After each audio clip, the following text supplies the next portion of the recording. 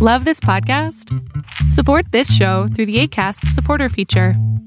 It's up to you how much you give, and there's no regular commitment. Just click the link in the show description to support now.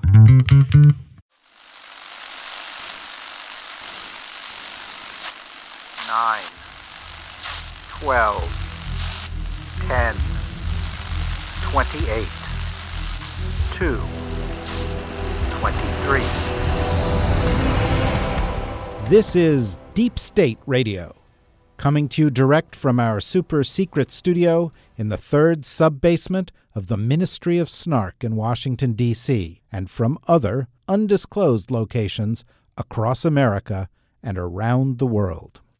Hello, and welcome to another of our National Security Magazine conversations. This time we are fortunate to have with us Jake Sullivan, a former senior U.S. official in national security, both at the State Department and at the White House, and top advisor to Hillary Clinton during the 2016 campaign. Jake, welcome. Thanks for having me, David. So one of the things we want to do on this series of conversations is talk a little bit about what is changing in the area of national security and what we can expect. And I thought I'd start with three areas where we have seen fairly substantial changes over the course of the past 2 years, and then look a little bit at the future. And the place I'd like to begin is the recent comments by Secretary of State Pompeo that suggested that he was going to essentially seek to institutionalize the nationalism of Donald Trump. In the past, that nationalism has manifested itself in the president's statements, and with our gradual serial withdrawal from a variety of international kinds of arrangements, from TPP to the Paris Trade Accords to UN organizations, and so forth. Pompeo made a speech in which he sought to sort of frame this as a policy and to suggest that there was more to come, that there were more institutions that the United States was, in his language, essentially ceding sovereignty to, and that it was time for a reset. And I guess I'd like your take on that and your sense of whether or not this is a short-term Trump aberration or whether there's something longer term here that we need to keep an eye on. Well, first of all, listening to Secretary Pompeo's speech reminded me of the op-ed that two now departed Trump officials, his chief economic advisor, Gary Cohn, and his previous national security advisor, H.R. McMaster, wrote in the Wall Street Journal last year, which was kind of version 1.0 of giving some shape and substance to America First. And in that, they basically derided the idea of anything like a global community or global cooperation. And they said, basically the world is a dog-eat-dog place where nations and businesses and people compete for advantage.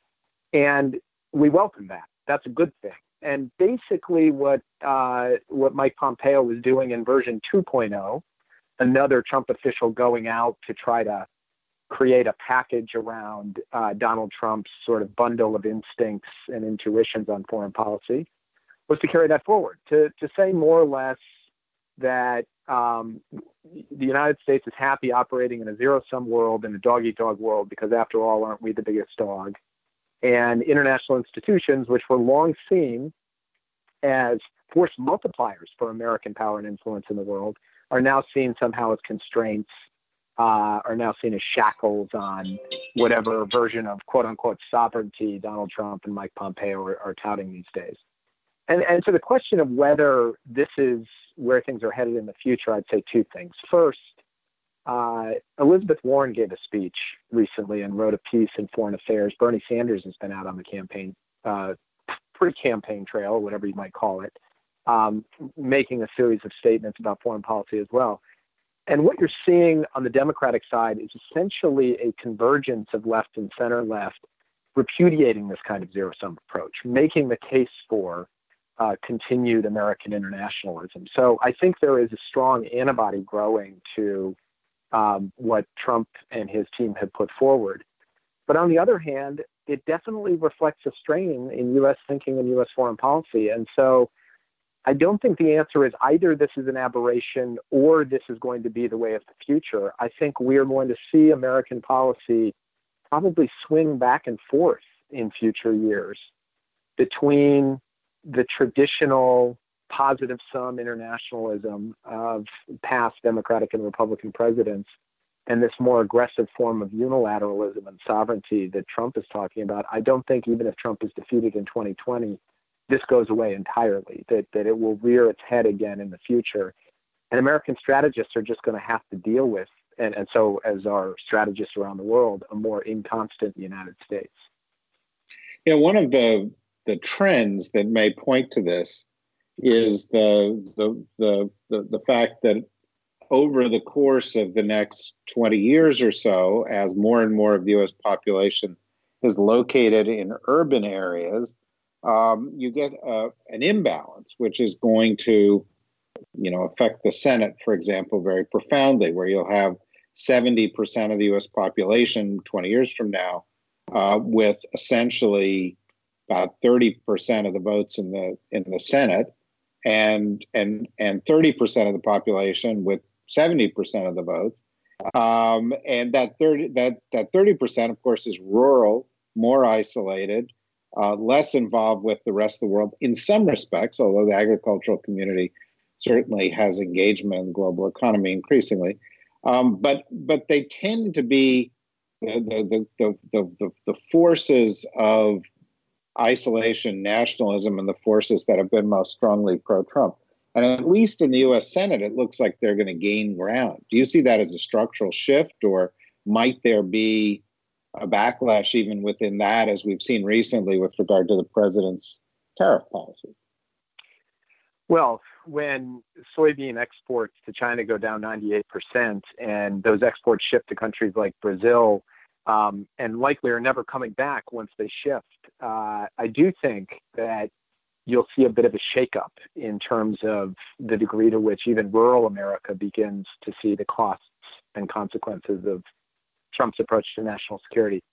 But, I think underlying this, there is a bigger problem. And as that base of Trump's, as those communities gain increasing power and influence in the Senate because of the dynamic you just described, I think you're going to see politicians increasingly, especially on the right, following the Trump playbook, which is to try to turn foreign policy and national security into something beyond a kind of abstract strategic issue and more into an identity issue.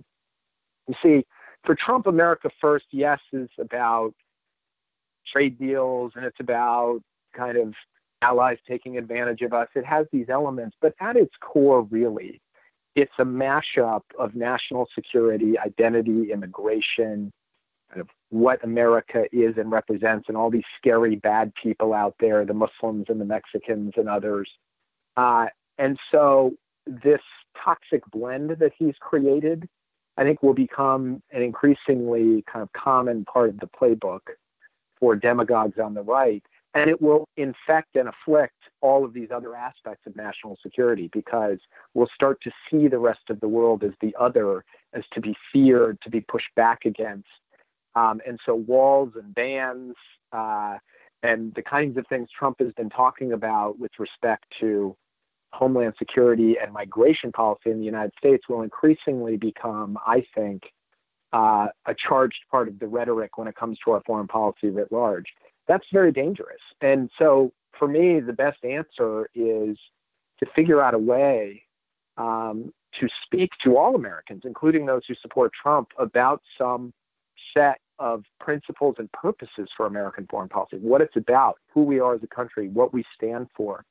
And that requires, I think, not just going back to doing things the way we were doing them before, but coming up with both new ways of framing these issues and new policies to implement them that are responsive to Americans in both cities and in rural areas in the United States. Yeah, I think you make a point, because as ominous as nationalism sounds, nationalism still affords people like Trump the ability to say, all I mean is that I love America. But actually what you're talking about, what he means with his policy approach, is the foreign policy of identity politics. And that essentially he's not saying America and the world, he's saying people who look like me and us versus the world. And it becomes, a white male foreign policy as opposed to something else. And it may be a white male European, et cetera, foreign policy. And that's of course beyond exclusionary. It's sort of founded in a kind of racism that's not only odious, but it's fundamentally contrary to the American ideal and idea. Well, yeah, it's interesting. It raises the question, well, okay, if that's kind of an emerging operating theory for really what's behind Trumpism, then why is it he has such a problem with Europeans? After all, they're white, they're Christian, what have you, by and large. And the answer to that is a second strand of what I think is driving Trump's foreign policy, and that is making it so that politics absolutely does not stop at the water's edge, that politics is global for him, and that foreign policy issues are wedge issues, same as domestic policy issues. So he looks at European small d Democrats and basically sees American big D Democrats. These are people who whine at him about refugees and climate change and other things along those lines, inclusive prosperity. And so he culturally, politically is somewhat offended by European leaders. And then to your point about white male leadership, I think he looks at an Angela Merkel or a Theresa May and sees a Hillary Clinton or a Nancy Pelosi. And he's like, I don't want to deal with these people. Whereas he has an affinity for someone like a Vladimir Putin because that's his ideal for what a strong, robust leader should look like.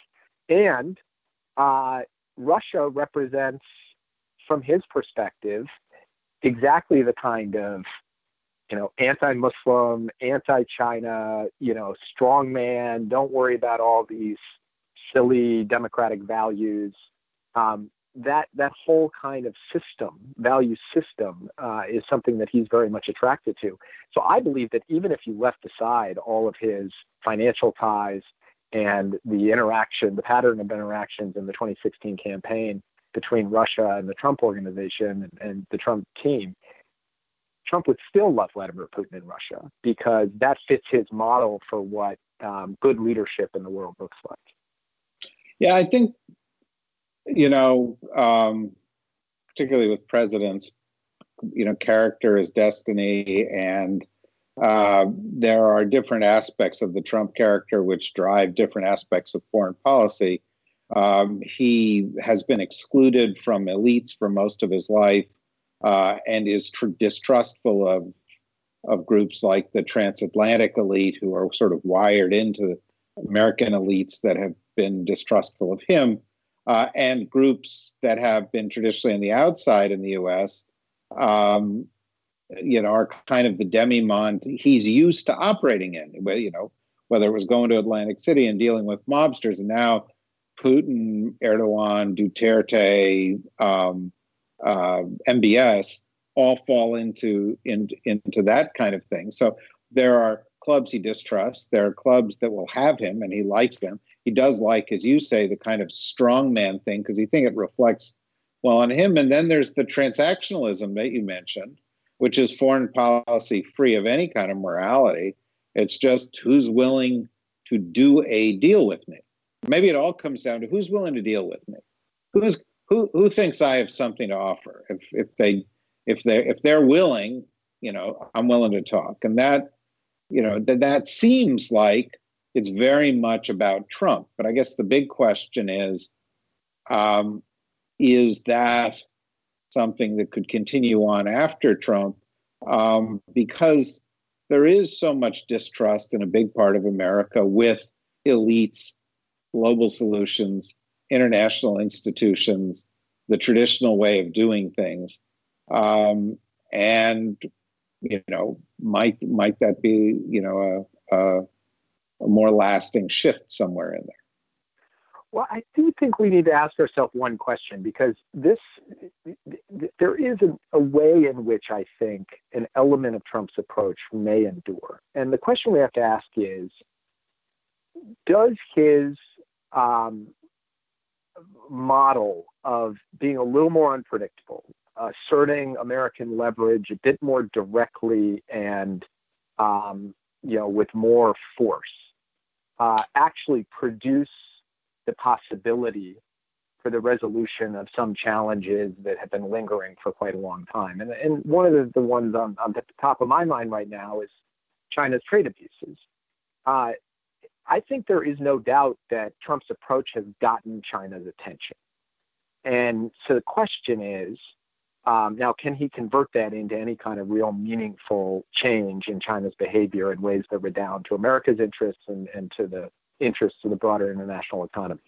I have my doubts about whether he's going to be able to do that, in part because rather than build a united front with our European friends and our Asian allies and the like, he's chosen to go it alone. And he's likely to settle for some politically comfortable deal for himself. But the setup of this thing is, not necessarily completely on the wrong track. And I think we have to ask ourselves, if we took the basic proposition which said that if the U.S. applies its power and influence to deal with problems that just kind of hang around in an aggressive and robust way, but do so with friends and with a clear purpose in mind, would we actually end up in a better position, particularly when it comes to countries that at least in part are strategic competitors like the Chinese? I think Democratic candidates who are thinking about running in 2020 will be watching this and will be thinking about their approach to the U.S.-China relationship in part against this backdrop. And they'll have a lot to criticize in Trump's approach and in the likelihood that it's not going to actually pay the dividends he hopes it will. But there are elements of this, of kind of taking on some of these challenges more frontally, more decisively, with more force, not military force, but the sort of diplomatic force and the force of suasion. I think that may become a feature of U.S. foreign policy as we go forward, even as Democrats try to set to one side this soulless transactionalism that I think is not just an affront to American values, but actually is not in the long-term interests of the United States, who benefits from a positive sum set of institutions in which we are better, safer, and stronger when others are better, safer, and stronger, and others' gain is not necessarily our loss. So that's one thing that I'm going to watch carefully here over the next couple of years as we watch the debate shape up between Democratic candidates and the president over foreign policy. I think that's, one of the things that happens almost inevitably when, a president has some political success, and by becoming president, you have some political success, is that the other side says, what is there to learn? What do we embrace and what do we reject? And, I remember I was in the Clinton administration and, Bill Clinton came in and, he ran on, I'm against NAFTA, I'm against GATT and so forth. But he also ran on, I'm going to take a stance on welfare cheats and so forth, where he was sort of adopting a little bit of Reagan, and he was trying to find a path. And, some of what Trump says is easily rejected because it's corrupt, and some of what Trump says is fairly easily rejected because it's obviously contrary to our interest to blow up alliances, and just Trump doesn't understand them. But issues like the China stance are things that are going to be embraced. And you can think of Democratic candidates who already have a view that's pretty close to that of Trump on China, and Sherrod Brown or Bernie Sanders or whomever. Let me do something here, because I do want to sort of lead in that direction. But what I'd like to do is take 5 or 6 or 7 minutes and just give you some recent developments that seem to be different from the past in one way or another, and just get you to say in a minute or two whether you think this is short term or there is something longer term underneath this that people ought to keep their eye on, okay? And I'll just do 4 or 5 of them. You mentioned China, which was one of the ones I want to talk about. One of the other things that's happened recently is the United States has essentially said, we're done with the INF treaty. The Russians aren't following it, and we're out. And this is just sort of the latest of the treaties that we're out of, but it does change the dynamic of the U.S.-Russia relationship. And it also hints at a desire, which Trump has talked about, of moving towards, sort of more usable nuclear weapons, smaller, more modern, et cetera. Do you think this is, Trumpism, or do you think there is something longer term going on? I think it's madness, and I think Trump has a unique and particular fascination with nuclear weapons going back a long way. He says a lot of kind of bizarre things about them. Speaking of the power, the immense power of nuclear weapons, it's a strange kind of psychological element to Trump's foreign policy, I think probably rooted in the 50s and 60s when he was growing up and nuclear weapons loomed so large. And his uncle. Don't forget his uncle, who taught him everything about nuclear weapons. There you go. And his uncle. And remember, in the 80s, too, he was claiming that he should be named the nuclear negotiator because only he could go sit down with the Soviets to work these things out. So he has a kind of long and unique history with this. And I don't believe that the overall thrust of strategic thinking in the United States among either Democrats or Republicans is towards shifting to tactical, usable, intermediate range nuclear weapons distributed to American bases around the globe. So I don't believe that descriptively, and prescriptively, I think that would be a terrible idea. Now, I think married with Trump's own kind of strange relationship with nuclear weapons is John Bolton's desire to destroy any nuclear-related arms agreement that the United States has entered. That includes the Iran nuclear deal. That includes the anti-ballistic missile treaty that George Bush pulled out of with Bolton's help several years ago. That includes the INF treaty. That includes not wanting to extend New START. And you could go on down the line because John Bolton ultimately believes the way that we should solve a lot of these problems is either through a good old-fashioned nuclear arms race with other countries in which we gain the advantage, or through the use of military force to deny countries like Iran the capacity to get nuclear weapons. I just think these are outlier views. They do not reflect common sense positions of everyday Americans, and they do not reflect the considered judgments of national security experts. So I think this is an area where if Trump is defeated in 2020, you'll see us get back onto a more sensible course. All right. Well, let me give you an easy one. I think also may fall into this category. But while Trump was sort of wandering around aimlessly looking like the zombie president at the G20 meeting, one of the things that he actually did was he noted that while 19 other members of the G20 were worried about global warming, he was not. Because, he has a gut. And his gut tells him things that experts may not actually know. And the U.S., one of the first things he did was he pulled out of the Paris Accords, now to punish General Motors, apparently, for having the audacity not to like having high steel and aluminum tariffs. He seems to be considering pulling subsidies for electric cars. His policies with regard to the environment otherwise, whether it's eliminating safety regulations or pollution regulations or despoiling national parks, seems actually to be very consistent across the board. And on almost every level, it's 180-degree opposite of Democratic policy or historical Democratic positions. Going to stay, going to change on a dime. It's interesting. This is an easy one on, kind of judging the merits of it. It's just outrageous, the approach that Trump and the Trump administration have taken on climate issues, starting with pulling out of the Paris Agreement and then this sorry performance at the G20, plus the threats around the removal of subsidies and incentives for renewables. It's a harder one when it comes to predicting the political future of this issue in the United States, because if you had asked me 15 years ago, I would have said that over time, the Republican opposition to the basic facts of climate science would soften in the face of mounting evidence, scientific evidence, evidence before our very eyes to, reinforce the fact that the planet is warming, that humans are causing it, and that we need to act quickly. That hasn't really happened. And the other thing, if you had asked me 15 years ago, would I think climate change would become a dominant issue in presidential politics in the United States as the problem got more urgent and the public became more aware, I would have said, yes, it will rise rather than fall in urgency. Maybe it doesn't go to the top of the list, but it'll go higher on the list. In fact, in 2016, climate was basically absent from the discussion and significantly less of a salient issue for voters than it had been back 8 years earlier in 2008.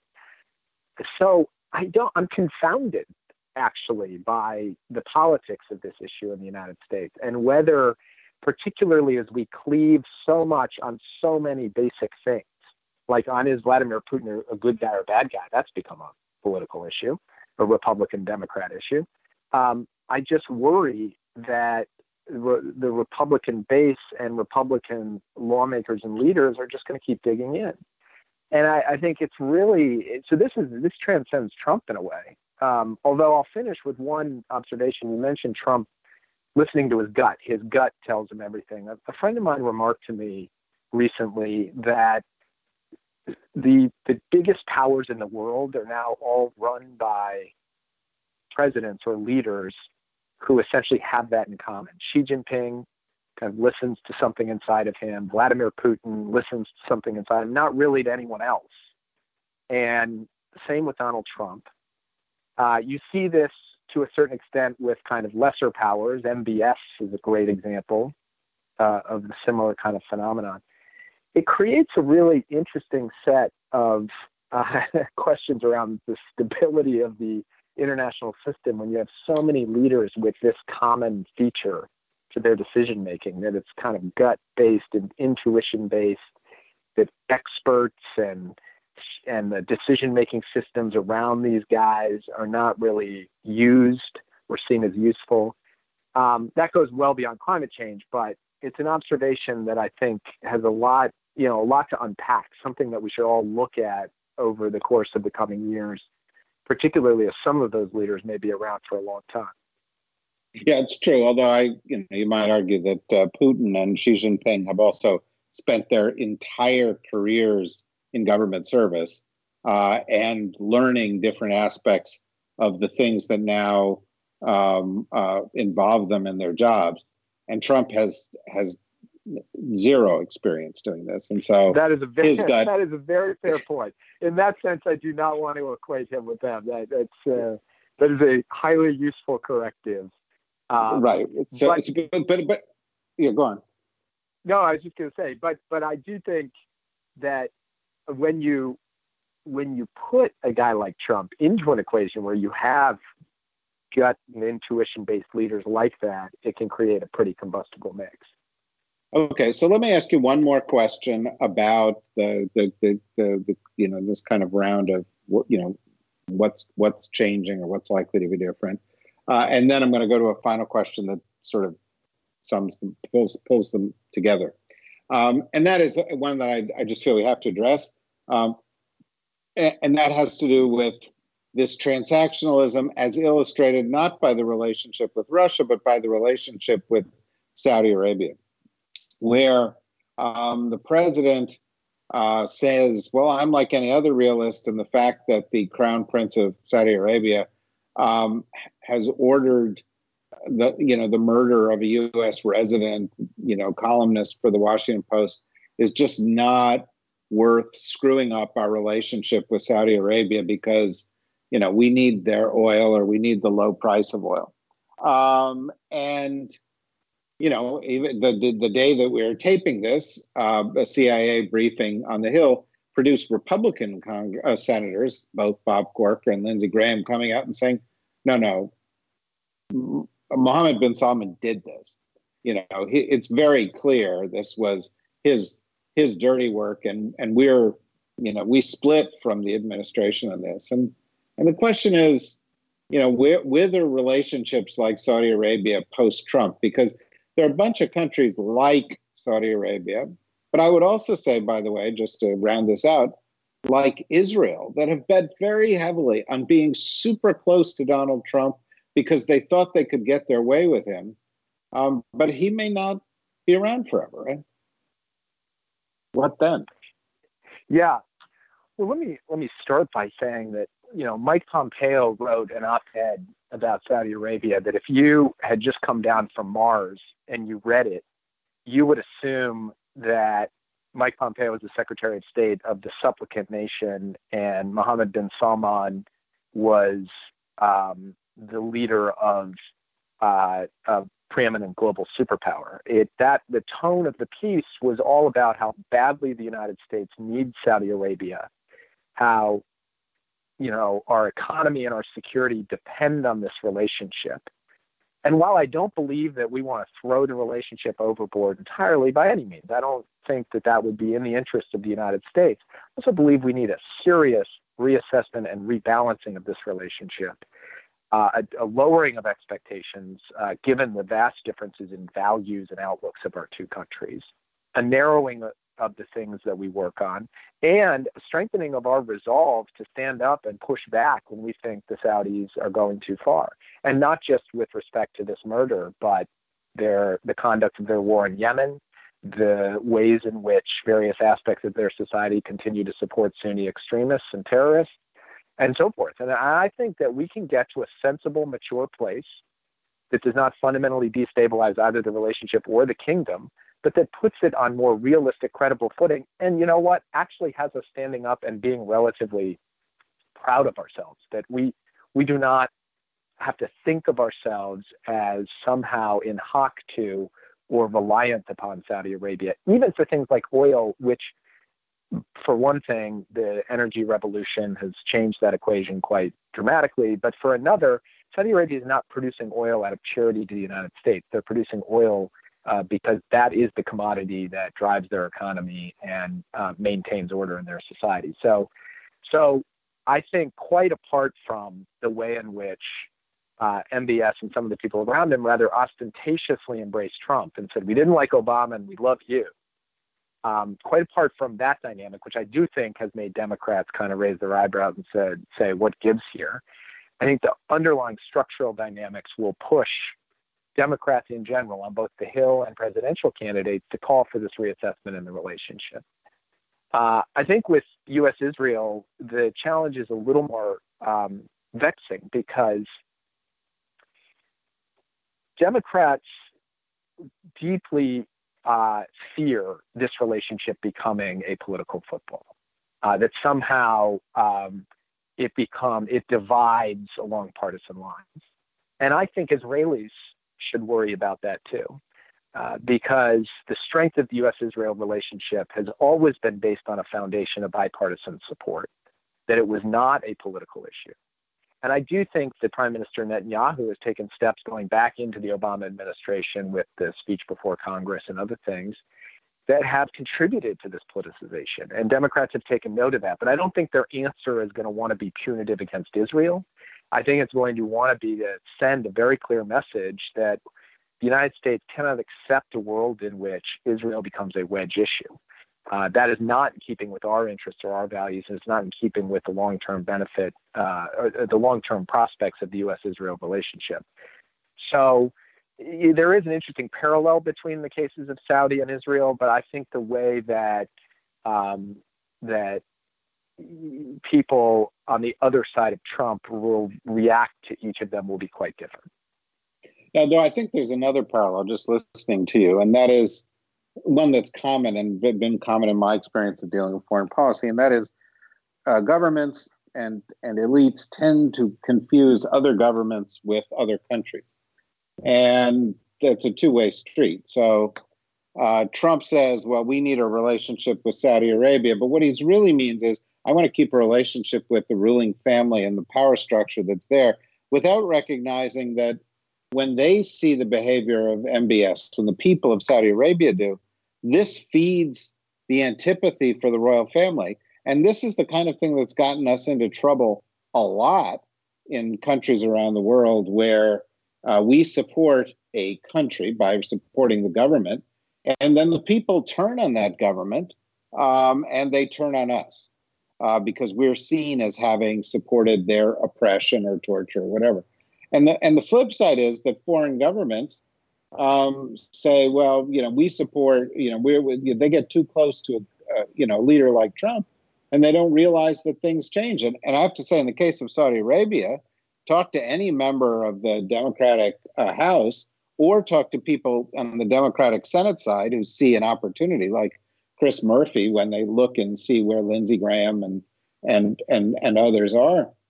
The relationship with Saudi Arabia is going to change now. I don't think Trump's driving that car anymore, no matter how hard he tries. Who is Saudi Arabia? Who is the United States? Is, I think, a big question both sides need to ask. And I think the same is true with the Israelis, by the way. What's interesting about, just briefly on the Israelis, that Bibi has been around for so many years now that in a way we think of him as kind of one more eternal Middle Eastern leader rather than a democratically elected prime minister is, gonna leave at some point and we'll get someone else. It's funny, he's occupied that office for a sufficient number of years that he kind of is falling into the category of other leaders around the region to a certain extent.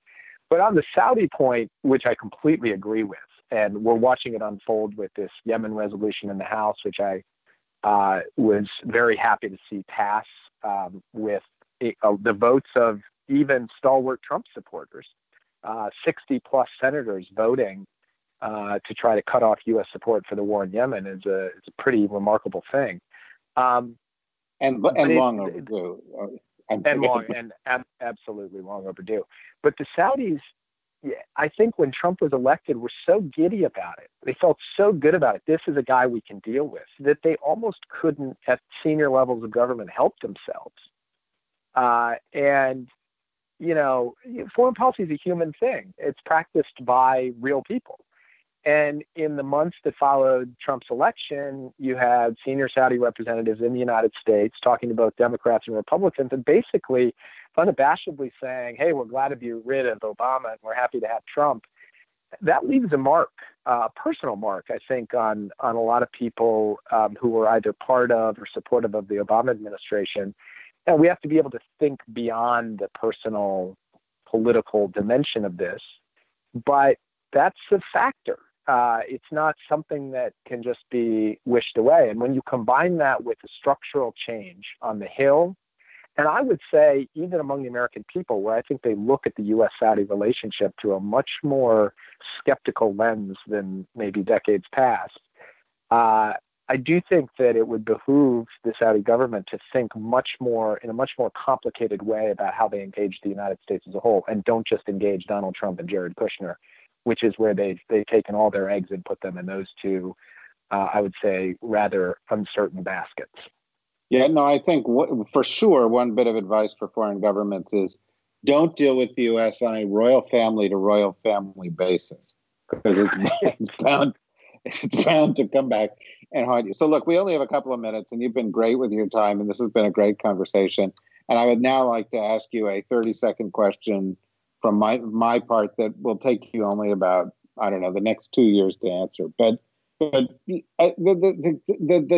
summation, the wrapping up of a lot of what you've just been talking about is, what is a democratic foreign policy, Democratic Party foreign policy?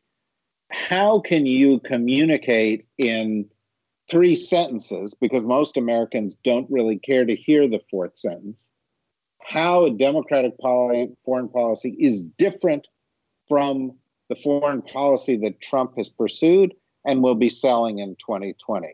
How do you say we are different, and at the same time probably say we're not the past?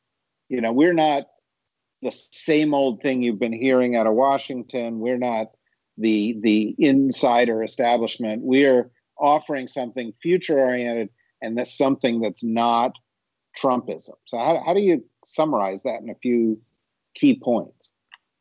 Well, you're absolutely right that I'm going to have to take the next 2 years to answer that question, and probably the next 20, actually, because you have identified, you've said, where is the Holy Grail? Please go find it, which It's hard to find, looking over the last 20 years, someone to be able to do that. But let me take a stab at what I think the kind of core elements are.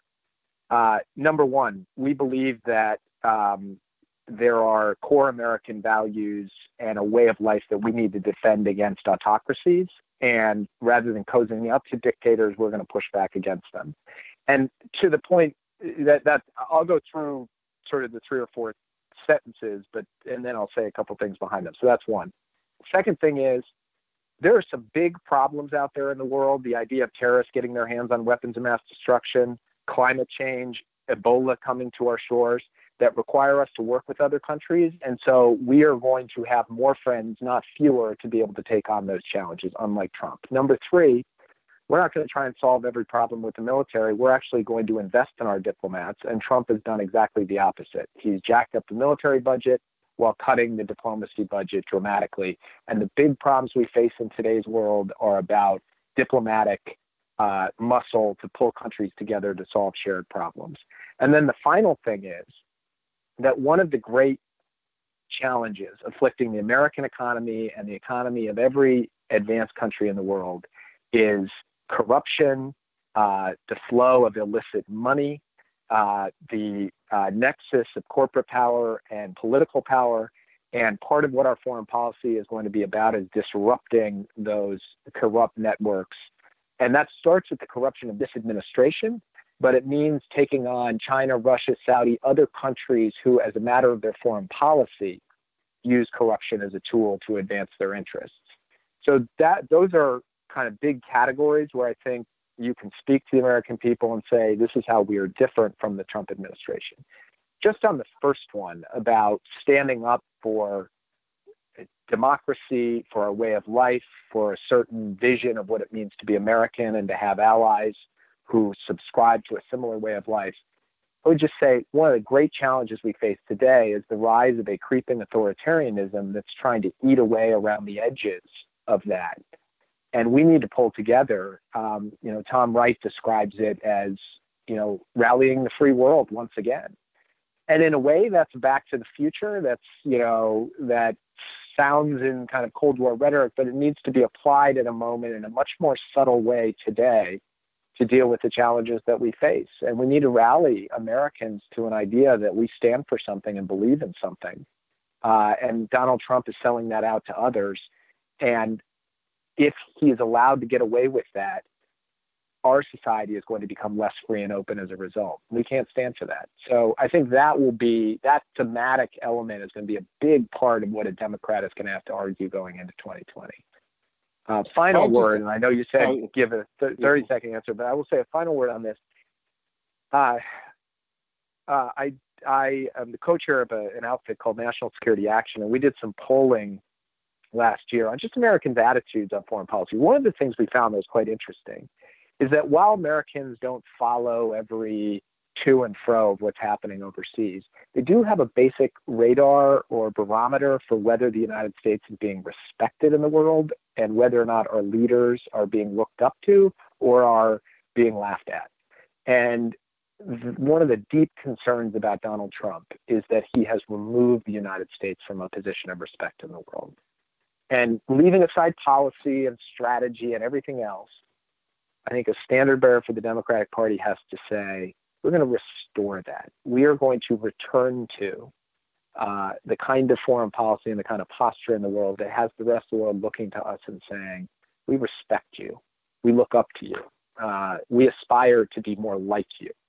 And that's the opposite of that is happening right now. And that matters even to Americans who don't more generally pay attention to foreign policy.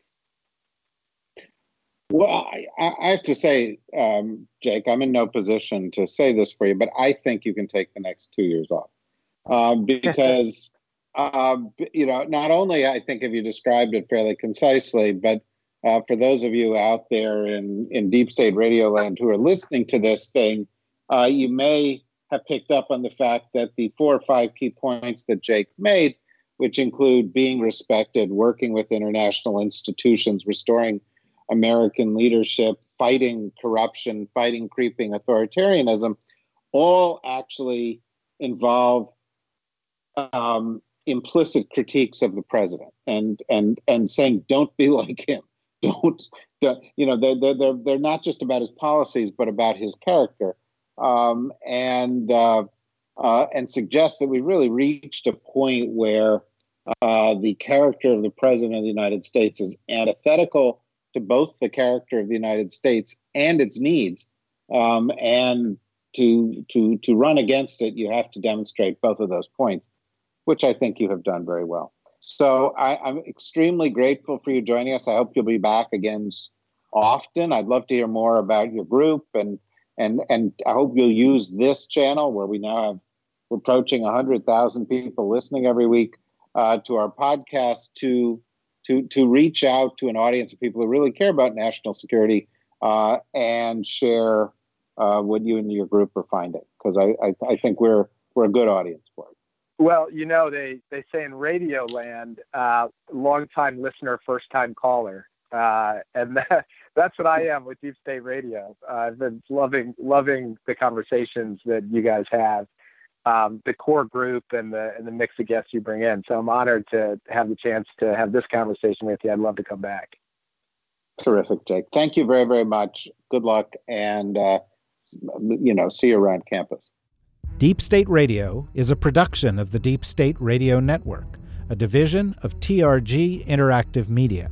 Our podcast today was produced in cooperation with Goat Rodeo Productions and was supervised by Ian Enright. Join us again for another episode of Deep State Radio. If you don't, we know where to find you.